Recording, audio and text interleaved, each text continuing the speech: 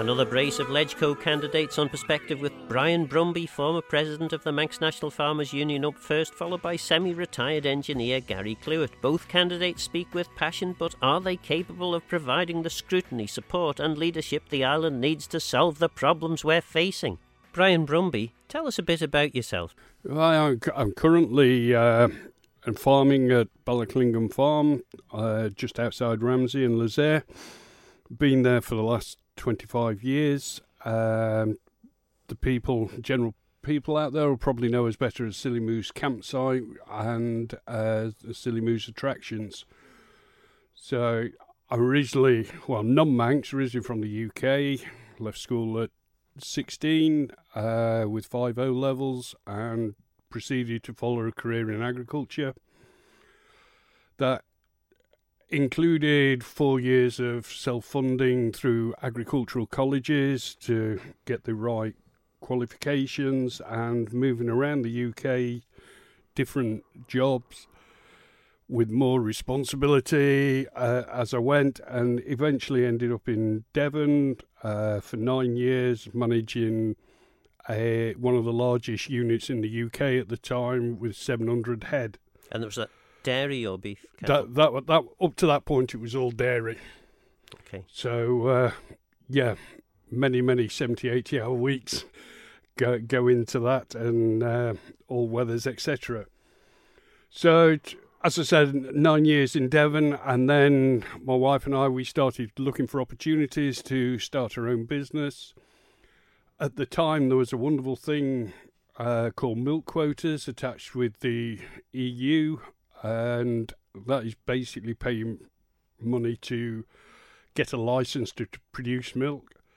The Isle of Man wasn't in the UK, and that didn't apply, and I noticed that there was a farm came up on a share farming opportunity on the island, that being Ballaclingham Farm.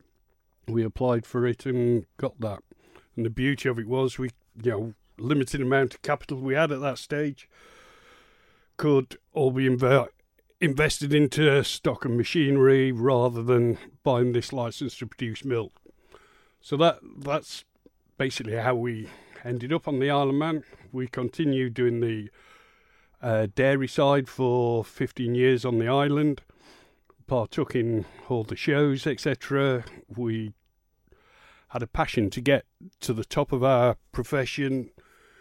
We were importing embryos from all over the world, and we were selling stock. We had at one point the UK's highest indexing animal on the farm, and we sold stock to Holland, Germany, France, Spain and Ireland, among other places. So it's certainly fair to say you've had plenty of life experiences then in relation to the work you've been doing. Yeah, and that so far took us up to 10 years ago, where we had a change of plan or a change of policy in conjunction with the farm owner, and we changed from dairy into beef, and that gave us the opportunity then to develop 2 other businesses, which was Silly Moose Campsite and the Silly Moose Attractions, and they both started from small beginnings, and to be honest, it's taken us a little bit by surprise on how successful and how well they've gone. And if you'd have told me when I was 20-year-old in agricultural college that I would end up in the Isle of Man running a campsite, I would never have believed it, but that's where life's taken us, and it's been a very good experience. And I suppose people listening may well be thinking, how is it that someone who is effectively or has been brought up as a food producer is now running a campsite? Diversification on farms is a big issue. Farming profits, we weren't making the profits that we would like to for our future in buying property and pension-wise, etc. So, yes, we're looking for other opportunities. We are on the TT course, so a campsite was a possibility all the way along. But we probably tackled it different to what other people would, because Fiona and myself had never been camping as such. But what we did was take a blank bit of paper and put down, if I did go camping, what would I need? And so, yeah, showers that you're not queuing for hours, that have hot water 24/7, clean toilets, Wi-Fi, free tea and coffee. We've got an indoor shed as a social area. We put entertainment on there during TT with bands, etc.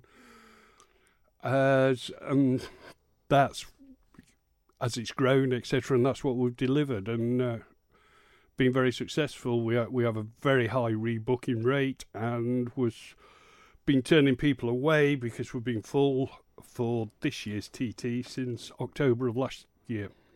And I suppose in that role, you must get to hear a wide range of people's views and opinions. Yeah, it's broadened my horizons tremendously. The campsite and the Silly Moose attractions, which includes the Dark Horse Music Festival and planning weddings for people.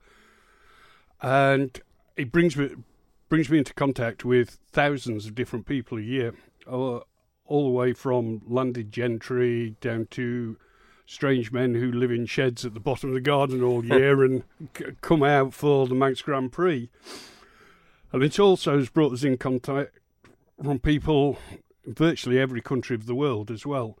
And they all come with a different viewpoint and a different opinion. And that's talking to them, and yeah, has been very valuable on the debating side. And I even had a debate with some Germans one year who were wishing they were doing the Brexit or German exit, whatever the abbreviation would be, saying we were all doing the right thing. And I was unsure at the time, and I probably still am.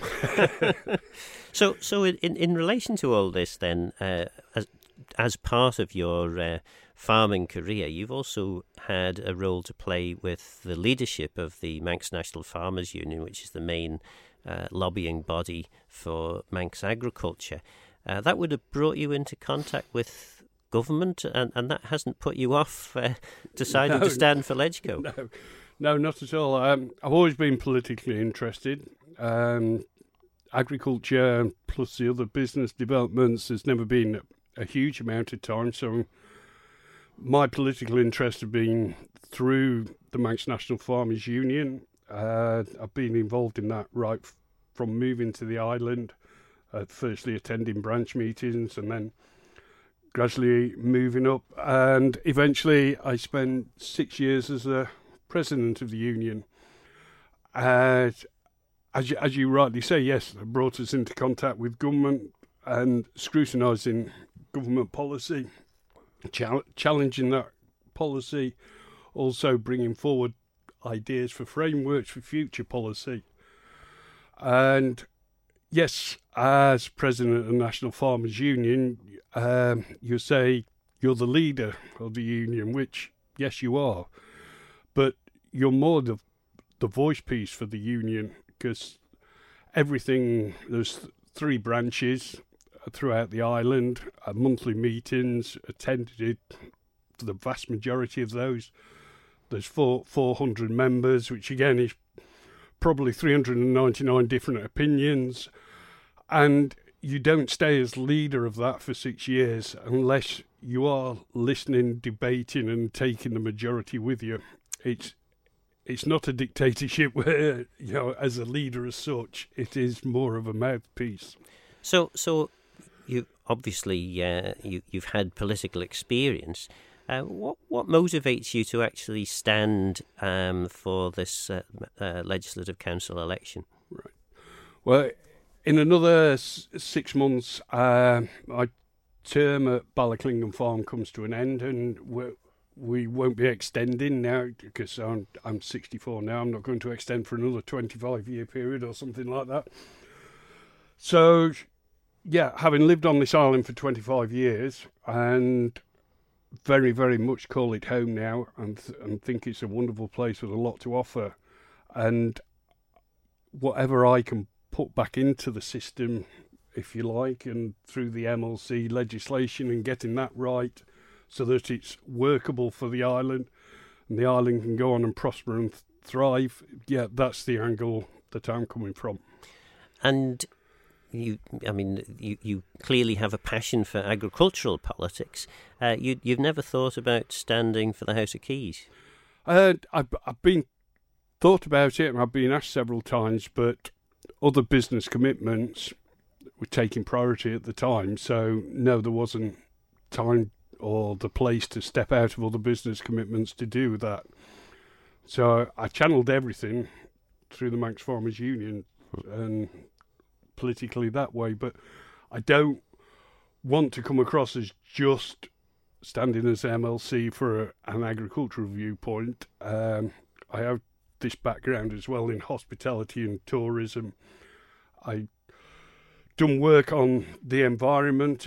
In fact, at the start of the last administration, DEFRA came forward with a heady scheme proposal, which as a union we rejected, and I brought forward as a counter proposal what is now developed into the agri-environment scheme. So there's an environment aspect there. Green energy, I've researched a lot on being champion agriculture's potential role in green energy production and what it could do for the island. And that has also developed now into one of the few industries that can actually sequester carbon as well. And I started getting involved in that, and it was back in 12, 13, 14 years ago. And the administration at the time, which I believe you were part of, Phil, had a carbon reduction target of 15% by 2015. And so I started looking for the opportunities. Where can agriculture get involved in this? Green energy production being the main one. But that policy, because it wasn't going to be reached, then got kicked into the long grass, and they came up with the 35% by 2030 policy. And I am concerned that, at the rate we're changing now, that this policy will eventually get kicked into the long grass if we're not very careful. And where I live, on the north of the island, just outside Ramsey, if sea levels rise 20 foot, as on some predictions with 2-degree global warming, I'll be living in a 1-story bungalow instead of a 2-story house, and I'll need a boat to get home instead of a car. So I have got quite a bit of necessity for these things to move on.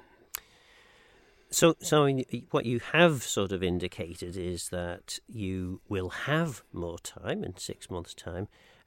So you wouldn't think of the Keys at some future point then. It's definitely Legco for you. I would see that as as an introduction, and then see how he goes. But as I've said, I'm 64 years old, so I don't need another job as such. But I am very interested in putting back into the island, and hard-nosed businessman a lot of the time, but also a compassion side to that. I instigated the Farmers Union charity sale for Ukrainian refugees last year that raised £13,000. And we do, I don't want to shout too loudly, else we'll be full of TT Marshals, but we do half price for TT Marshals on the campsite for the TT and the Manx Grand Prix, and we've sponsored a sidecar unit as well. So it's putting back into the system and contributing, because it's very easy to take, and putting back in, get a lot of satisfaction from as well. There's a lot of people say that you need to have experience of the law to be able to properly do the role of legislative council. How would you respond to that? Yeah,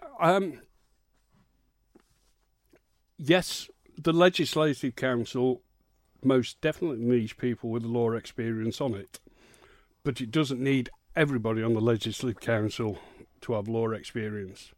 And it also needs people with corporate experience in Douglas, because that's very important to the island, and it probably needs representation from people who have worked in the civil service and other areas.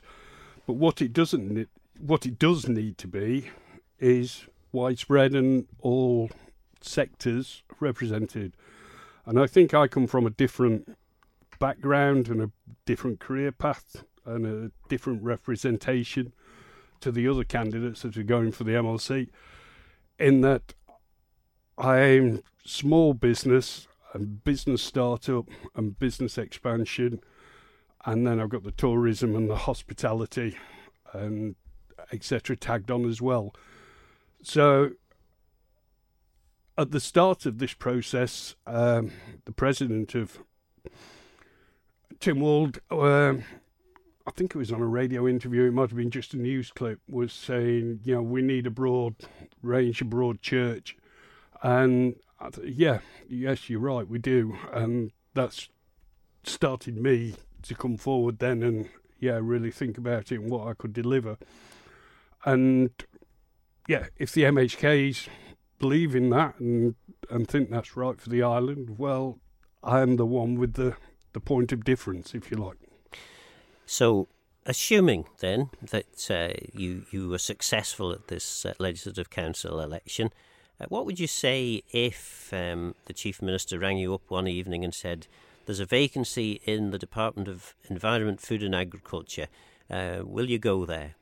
Yeah, it all comes to this question of the role of MLC, and it's multi-layered and it seems to contradict itself because the first and foremost job is scrutinising legislation, understanding the policy and what that's trying to deliver and getting the legislation to match.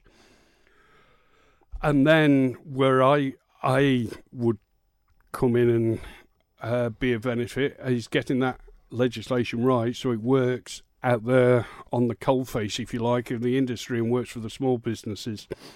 Because I don't know whether you noticed yesterday, the UK just announced their tax receipts had been a lot higher than they were planning, and they put that down to the success of the self-employed sector. So there is a big value there to be tapped into. But then so you're scrutinising Keys legislation or Keys business, if you like, and so you don't want to be part of that to keep a clear blue line there. But then once a month you become part of Tynwald, and all of a sudden you become a political animal then. And then you can go on further with committees and membership of departments, etc. I would have difficulty in getting involved in policy formation because I'm not accountable to the voting public, but any experience I can add or relevant details, etc., or on how things would work or knowledge, I'd be fully committed to this job. At whatever level, I would look to get involved, but have a line in the sand on making policy. In Tynwald, I can question policy, vote on policy, but making it, you've got to be accountable to the general public to make policy, I think. And there seems to be a trend, certainly in some quarters, for LegCo members to represent the area that they come from. Do you think that's a good thing or a bad thing? I put some thought into this, and I'm not really, to be honest, come to a conclusion, because as a voter, I've never had a problem with LegCo, MHKs electing the LegCo members. And that was the process, and I never really, to be honest, questioned it. But when people start questioning it, I then come up with, well, are you just going to have 32 MHKs then? Where's the difference as such? You're also saying slightly that the MHKs aren't capable of electing suitable LegCo members, whereas probably they're in a better position being on the inside of the machine than on the outside. But then, as you come back again to accountability, there's the public vote is accountability. So I'm relaxed with it as it is, but I'm not per se against any review or suggestions coming forward as to what might change. So you're not specifically looking for a directly elected legislative council? I personally not, but if somebody comes forward with a workable idea, I would certainly look at it, and if suitable, I would back it. Yeah. And in terms of the question about if you were elected as a member of the Legislative Council, would you be there and available for people who live in your area to contact you, or are you there to represent the whole of the island? I'd be there for anybody in the whole of the island to contact me. One would assume when you're out and about, in Ramsey, there would be a bias towards that area and the people you meet and the comments you take, but my phone, email or whatever will be open to anybody, anywhere. It's about the whole island. It's not about trying to pitch north against south, if you like. It's the whole island's got to go forward. And I mean, it's very clear from what you've said at the beginning that you have a great passion for making successful businesses.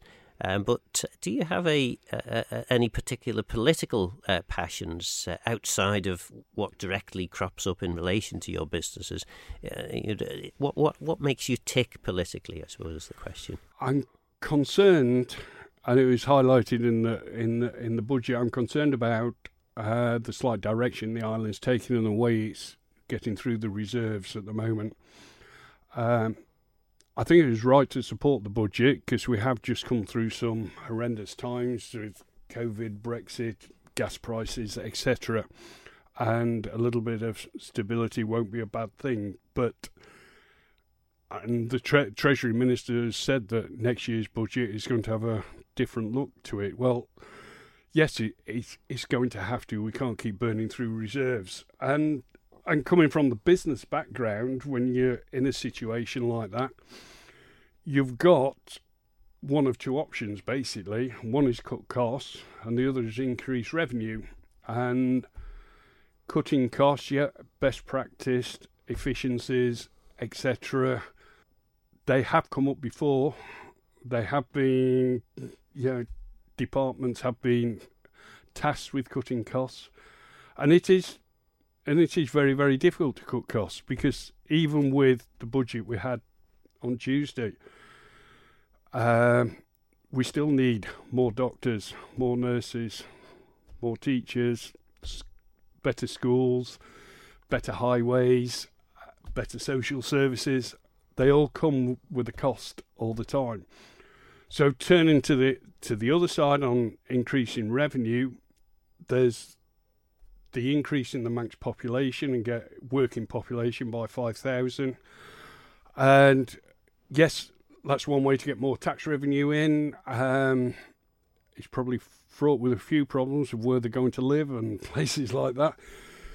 But there's a couple of big ones that probably ought to be moved on now. And although I've said everything about green energy and want the island to get there as fast as it can to carbon neutral, the gas one could be a money earner for the island, a revenue earner, and renting out the seabeds for green windmill, offshore wind power is another revenue earner that needs to be looked at. So some of these have got to be seriously look at how we can't keep spending money without getting more revenue in. We've heard from Brian Brumby in the first half of the programme. Next up, Gary Clewett. Gary, tell us a bit about your background and motivation for standing for the Legislative Council. Good on my Phil. Nice to be here. Thanks for having us. I'm a relatively new resident of the island. We arrived here about just over 4 years ago, I guess, ostensibly to retire. My background is, at least on the business side, pretty much 50 years of starting and running technology-based companies, which has given me in multiple countries on multiple continents, which has given me a sort of fairly extensive background in management, strategic analysis of things, working in different cultures, different legal systems, different political systems. And I started out initially as an electronics engineer. My father was an electrical engineer, and I started dabbling with electronics and electrical things when I was a kid still, and I was into music in those days, and I built all my own amplifiers and sound systems, and then found that to be my hobby became a business because I started making sound systems for other people. Once you had a manufacturing process going, I got somewhat bored. And at that time, it was about 1974, I guess it was really the start of the microprocessor generation, where Intel released the early processors at a reasonable cost.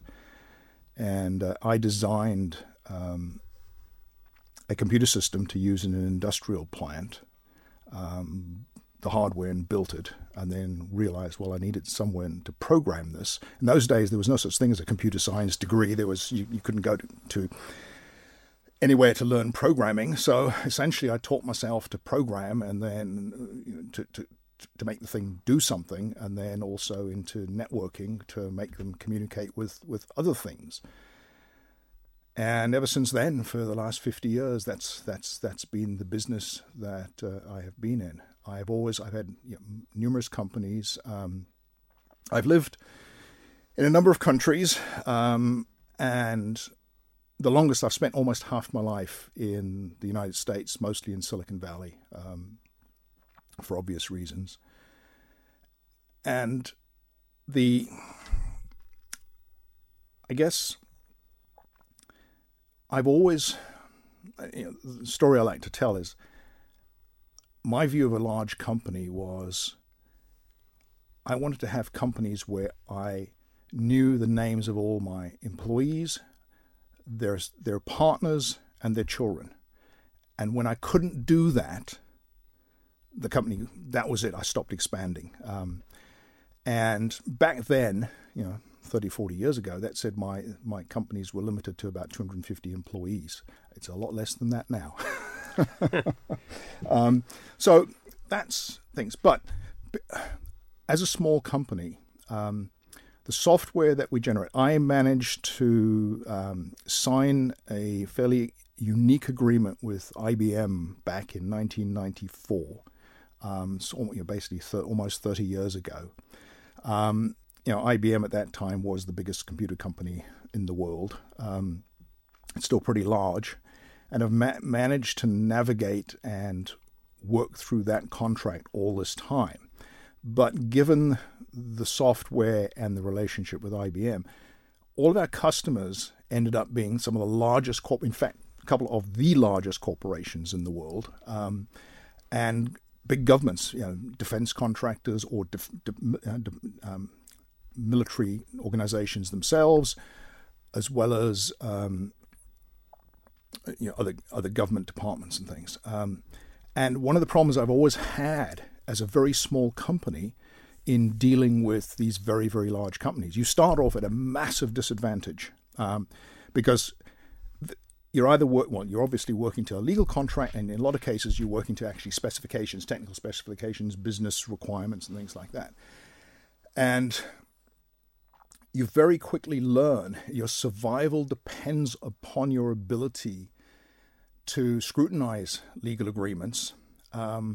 And it's not so much what's there in many cases, it's what's not there, what they don't put you in, what they don't put in. Or, as I say, the innocuous phrase or couple of words that gets added to a sentence that sound fine, but if it hits the fan, they're going to crucify you. And that was always the thing. Every major contract I signed was essentially betting the farm on it.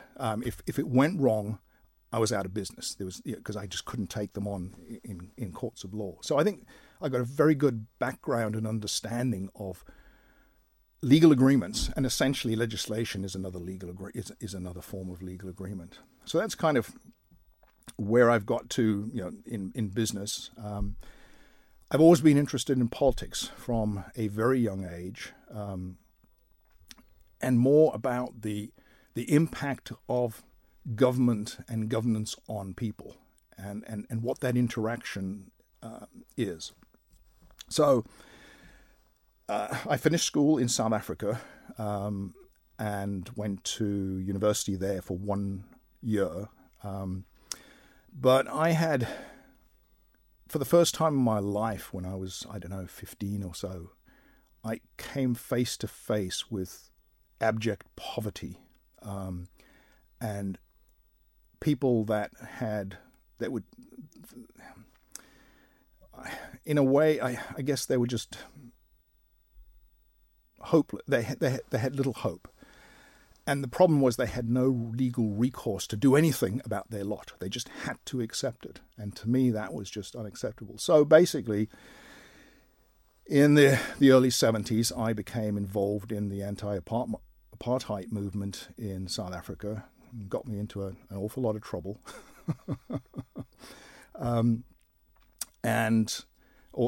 Working on international boycotts of the country, especially the sports teams and things.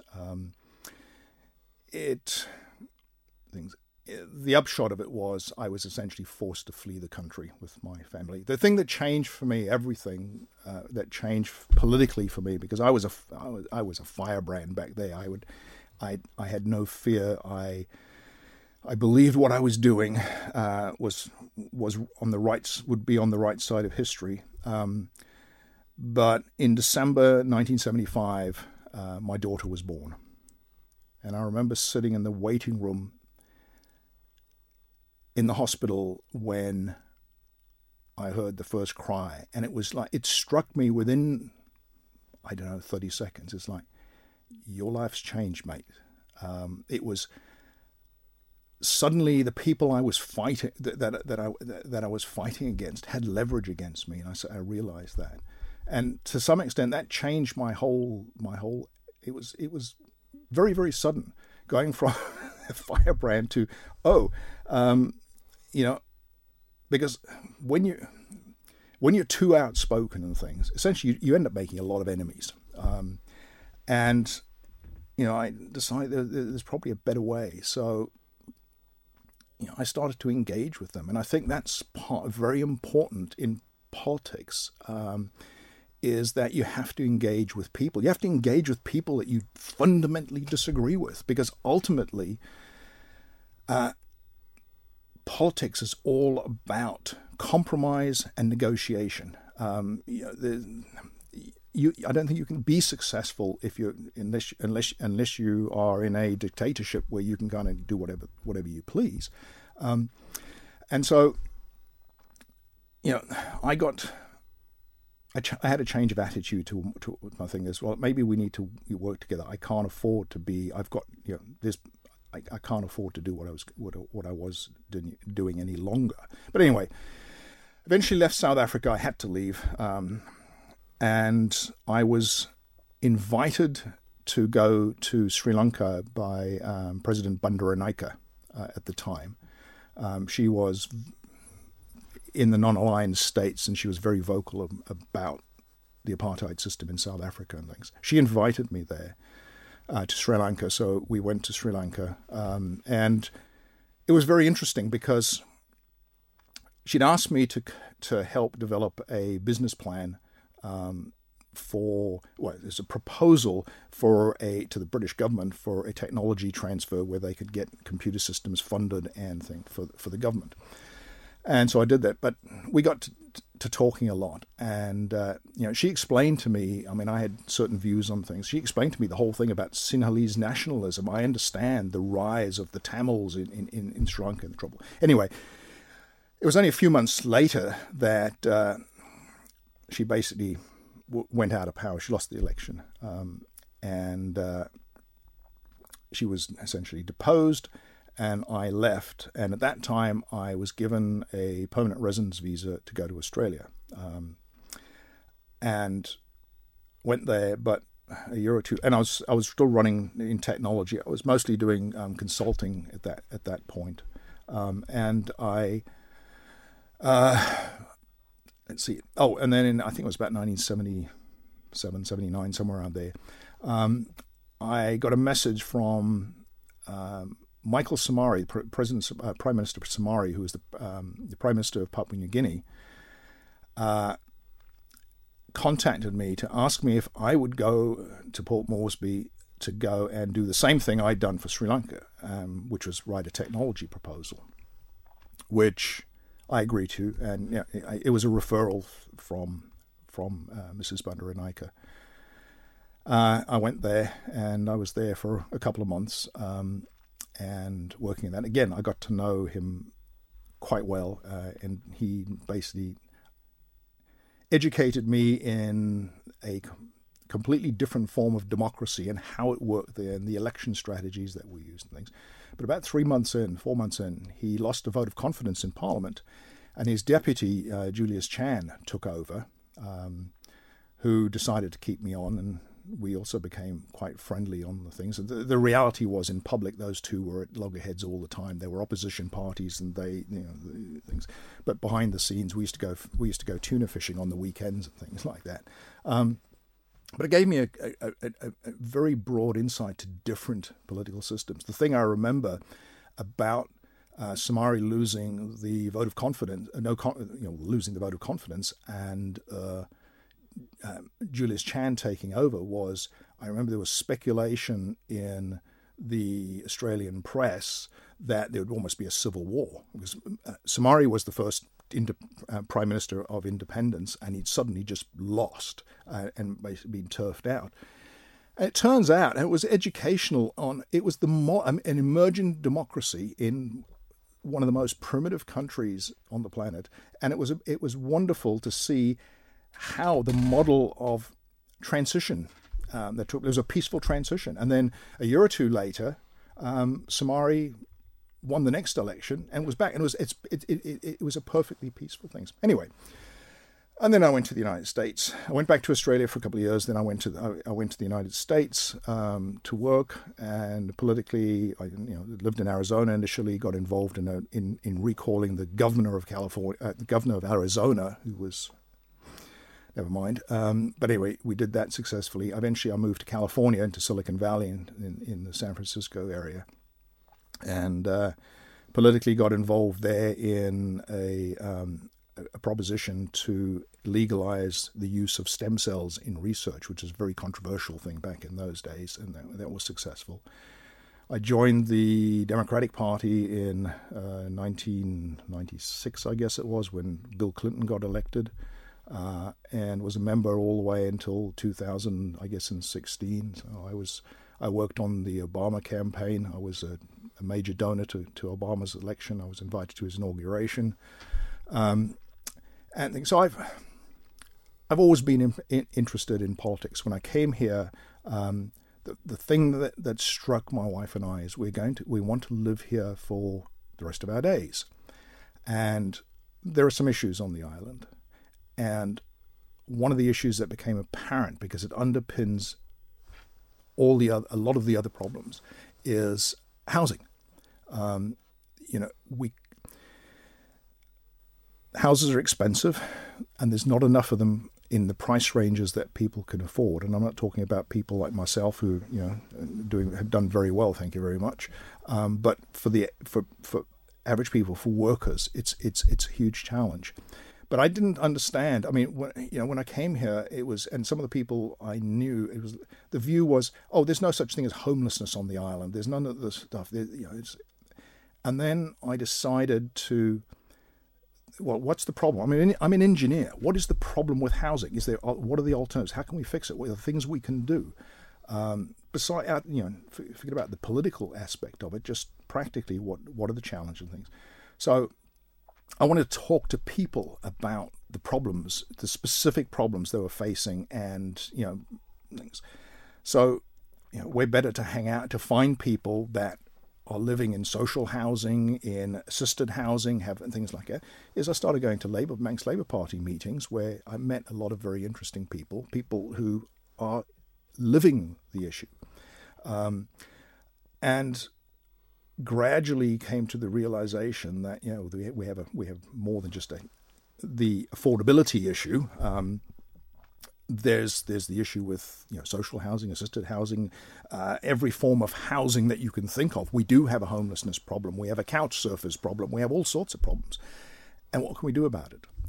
And so mostly what I've been engaged at for the last 2.5, 3 years was doing a lot of research and talking to people and then coming up with what we can do.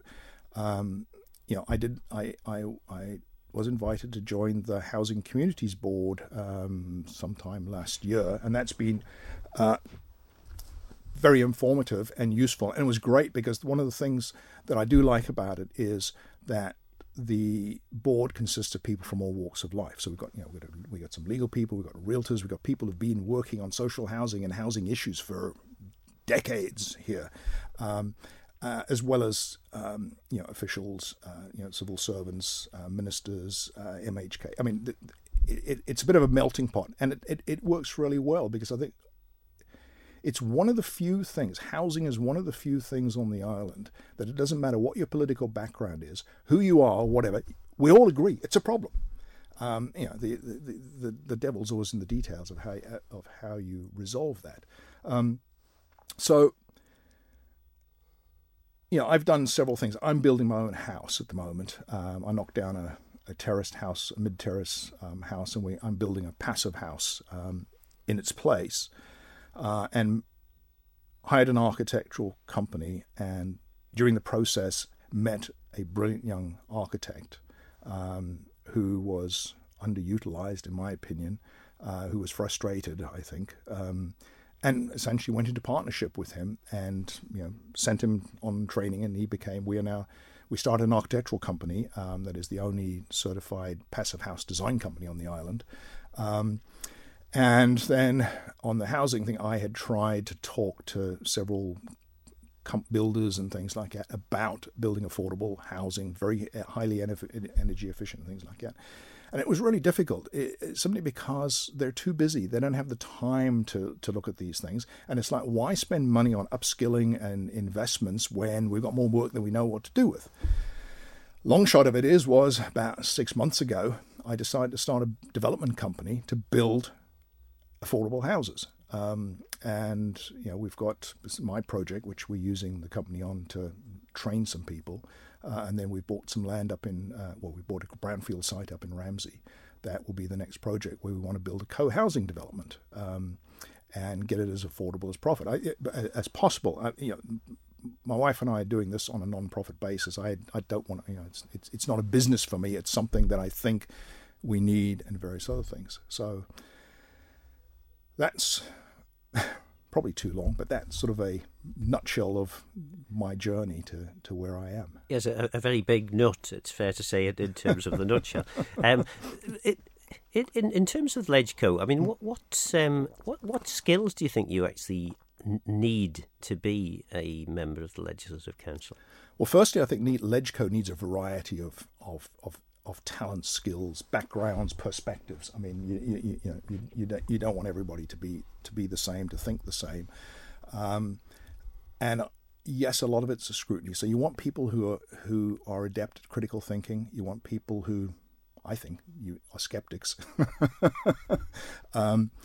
who are willing to stand up and be counted, who are willing to express their views when they think something's wrong. But again, I don't think it's to be it's not to be confrontational, things like it. I see MLCs as being there as kind of a backstop to the MHKs and government and potentially departments, that if you've got skills that they need, that they should be available for them to use. So you would go into a department if asked?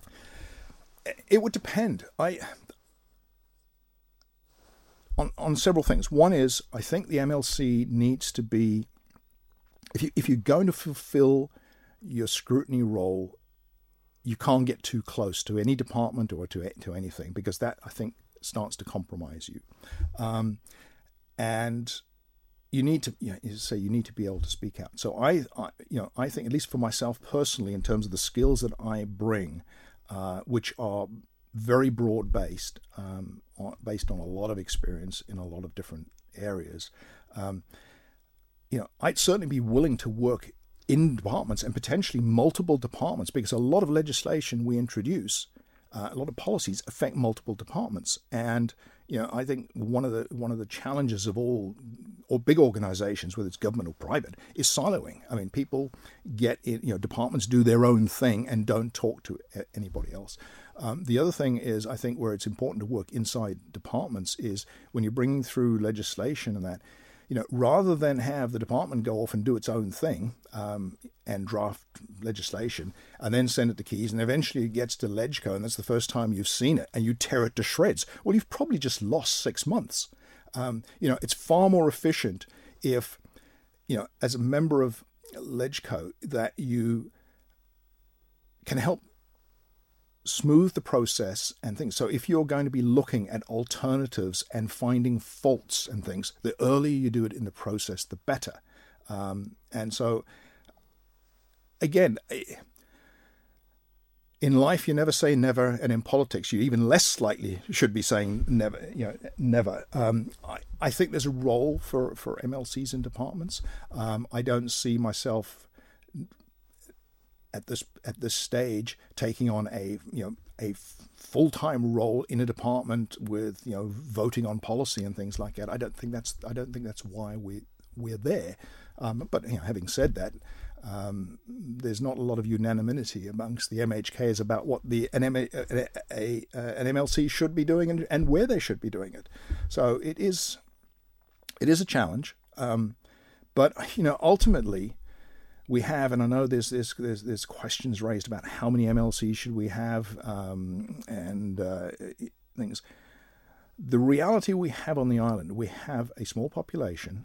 Okay, we only have, well, some people say it's a lot, but relatively a few people in Parliament. If you look at across Tynwald and things like that, but outside of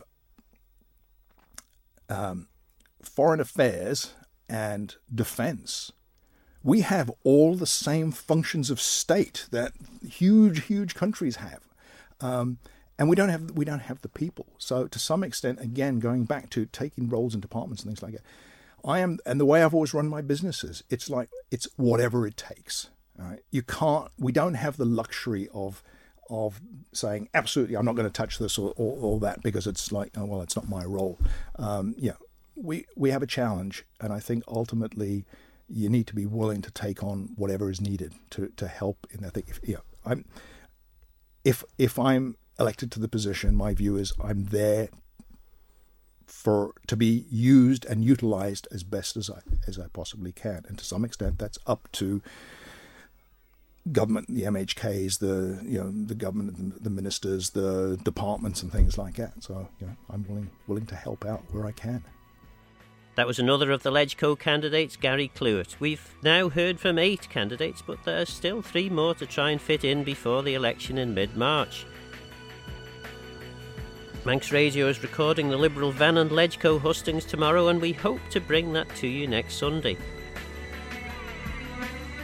Let me know your thoughts on the programme by contacting Phil Gorn at manxradio.com, and get in touch if you have any ideas for future shows. Don't forget this programme is available as a podcast on Manx Radio's website. For now though, I'm Phil Gorn, Goramayo, thanks for listening.